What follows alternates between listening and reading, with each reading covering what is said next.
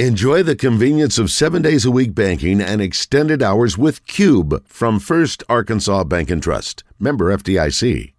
I was telling the story. Sorry about that. Bases loaded last night. And I had a friend one time tell me, he was a former pitcher, when he was on the mound with the bases loaded, he felt like all the pressure was on the hitter because no one expected the pitcher to get out of that jam. You know, it's almost like in golf, Justin. You got a 4-foot birdie putt or you got a 30-foot birdie putt. Which one's harder? Well, the pressure's on the 4-footer because everyone expects you to make that putt. No one thinks you're going to make the 30-footer, so it's kind of like a pitcher in that situation. No one expects you to get out of the jam. All the pressure's on the batter to come through with that big hit. So he felt like, you know what, make a good pitch. That batter's going to get himself out because there's so much pressure on him. Well, pitchers pitched well in bases loaded situation in the ninth for both teams last night. Chris Peterson's joined us. Sorry we got knocked off there with the power coach. But anyway, we were talking about your family's history. So you're going back to 1950. 1950, my grandfather bought tickets the first year the College World Series was in Omaha. And we've had them in our family since 1950. And I mean, I got memories as a young child going. And I was looking today just to validate in my own mind. I saw a guy pitch 15 innings from Ohio State. One guy? One guy. Go look in the record book and see you got a guy pitch 15, a guy pitch 14, 3 guys pitched 13, the most innings pitched in a game. It's crazy. Pitched 15 innings for Ohio State to beat Washington State in the losers bracket. Man. And then come back and end up getting beat by Arizona State on Saturday. Used to be you could come through the losers bracket and win a national championship only winning one game because the championship was on Saturday on ESPN. It was one and done? Yeah, one and done. So you could have won all the way out and get beat in the championship by a team that came out of the losers bracket. But man, it's crazy. Rosenblatt was just a cool place, though. It was. Yeah, I like the old ballpark a lot. I mean, the new place is really cool and it's a little bigger, I guess. I don't know what Rosenblatt's at. Do you remember? Nah, I'm not sure. they made additions, kept making additions because of the pressure of the NCAA to keep expanding.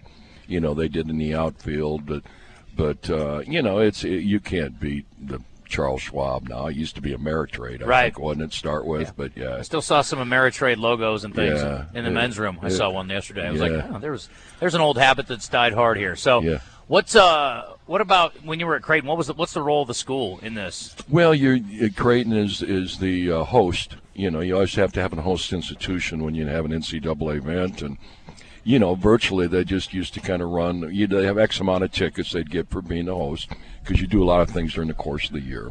And you're, of course, involved with the College World Series committee and the foundation, and which has been going on since the early 50s, to be honest with you. Right. Because for the first several years it was not profitable. Mm-hmm. And Johnny Rosenblatt and some other guys put together some money and created this College World Series Foundation, and eventually it's taken it where it is. Well, that's what I wanted to ask you about, too, because we're talking to Chris Peterson, if you're just tuning in, about what's happening, the way it's evolved. And, Wes and I have talked about it on the air many times about the level of interest nationally and how meaningful baseball has become in the sort of the psyche of college sports fans. I mean, watching it in person here over these years, I can only imagine. Yeah, it's very cool. Well, and the new stadium was part of the ability for Omaha to keep it.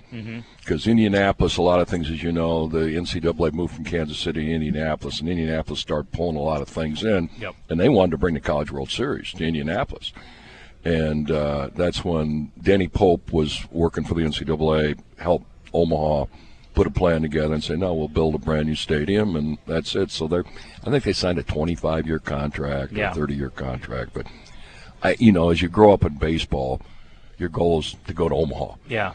I can't see him ever changing that. I would hope not. Yeah. Well, the only we talked a little bit about the struggles with the hotels, and this is the only week where they need additional hotel rooms, and it'll get a little bit better this week as the week wears on. But it's tough when you first get to town. If you don't book way out, it's tough to get a reasonable room. And you know what? And we talked about that too, Justin. The NCAA, I should think, makes it a little more forceful to not hit the room rates the way they do. There's a point where it's enough. I mean, you these same rooms, you try to book them next Wednesday, Thursday, they're a third the price. Sure. If that. Right. That's right. But it is what it is. The tickets are not extremely expensive. No, that's true. It's a great, it's got great venues around the area, great things for the fans to do. a real fan. It's probably one of the few championships, NCAA championships, a family can afford to come to. Yeah.